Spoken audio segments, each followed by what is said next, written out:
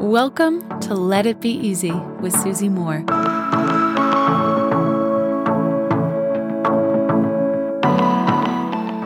What we get wrong about joy. Ha ha ha ha. I love this topic because often, even in coaching or when we're doing a lot of self-exploration and self-examination, we say, we love to ask this question, what brings you joy? And this question is well intended for us to kind of reconnect with and understand the parts of our lives that bring us this feeling of passion and energy and creativity. And joy is sometimes, joy / happiness, however you want to even define it, is so often described as something outside of us, something we need to call in, bring in, allow in. But I know that joy is your natural state. Look at a child, right?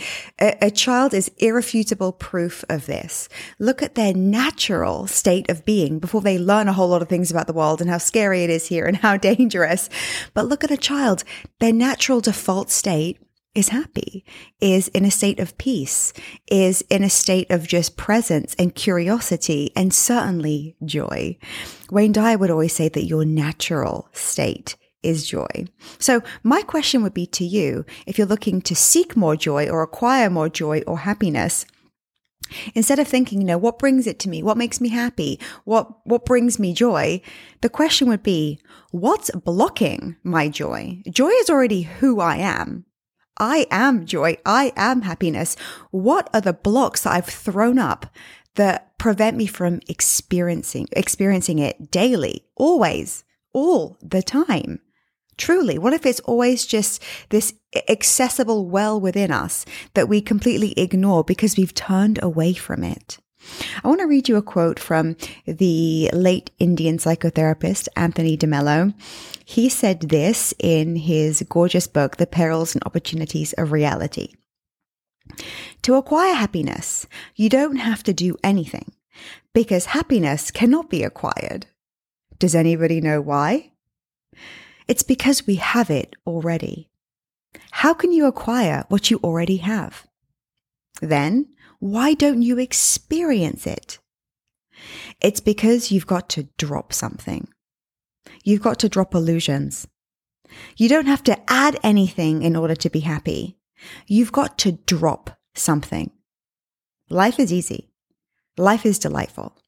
It's only hard on your illusions. Wow, when I read that, combined with my reading and study of Wayne Dyer's work, our natural state is joy. Happiness is our default position. I keep thinking, if I'm experiencing emotions that are, contrarian to joy, to happiness, it means that there's something that I've got to drop. A thought, a belief, a resentment, a guilt, a feeling that something's wrong with my life or that I'm not where I should be or that something needs to be fixed before I can experience this state of joy. My question for you today is, if joy and happiness are your natural state, there's nothing for you to acquire, there's nothing for you to do, there's nothing for you to allow in, there's nothing that's outside of you that you need, it's already within, perfectly within you. What is it then that you need to drop? What is secretly making you miserable without you even realizing it? Is it a sense of comparison? Is it self-criticism? Is it a belief that your partner or parent or coworker or boss or friend needs to be acting differently? What if the only thing we had to change was something that we could consciously drop? I like to think about each human as just this beam of light in the world. That's how we come in, right? We all come in as these perfect, innocent, delicious babies. And then we learn a lot of things about the world, right? We really gather a lot of illusions and we gather a lot of blocks that stop us from experiencing the joy that is that natural presence that each one of us has. What is it that you can drop? What is preventing you? What is blocking you from the happiness and joy that's your birthright?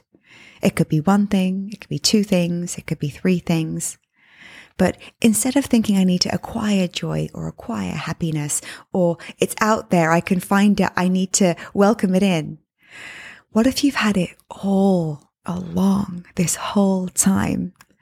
And instead, there's just something to lovingly release. Until next time, my friends, love and ease. If you like this episode, you'll love my free workshop called Become Your Own Life Coach.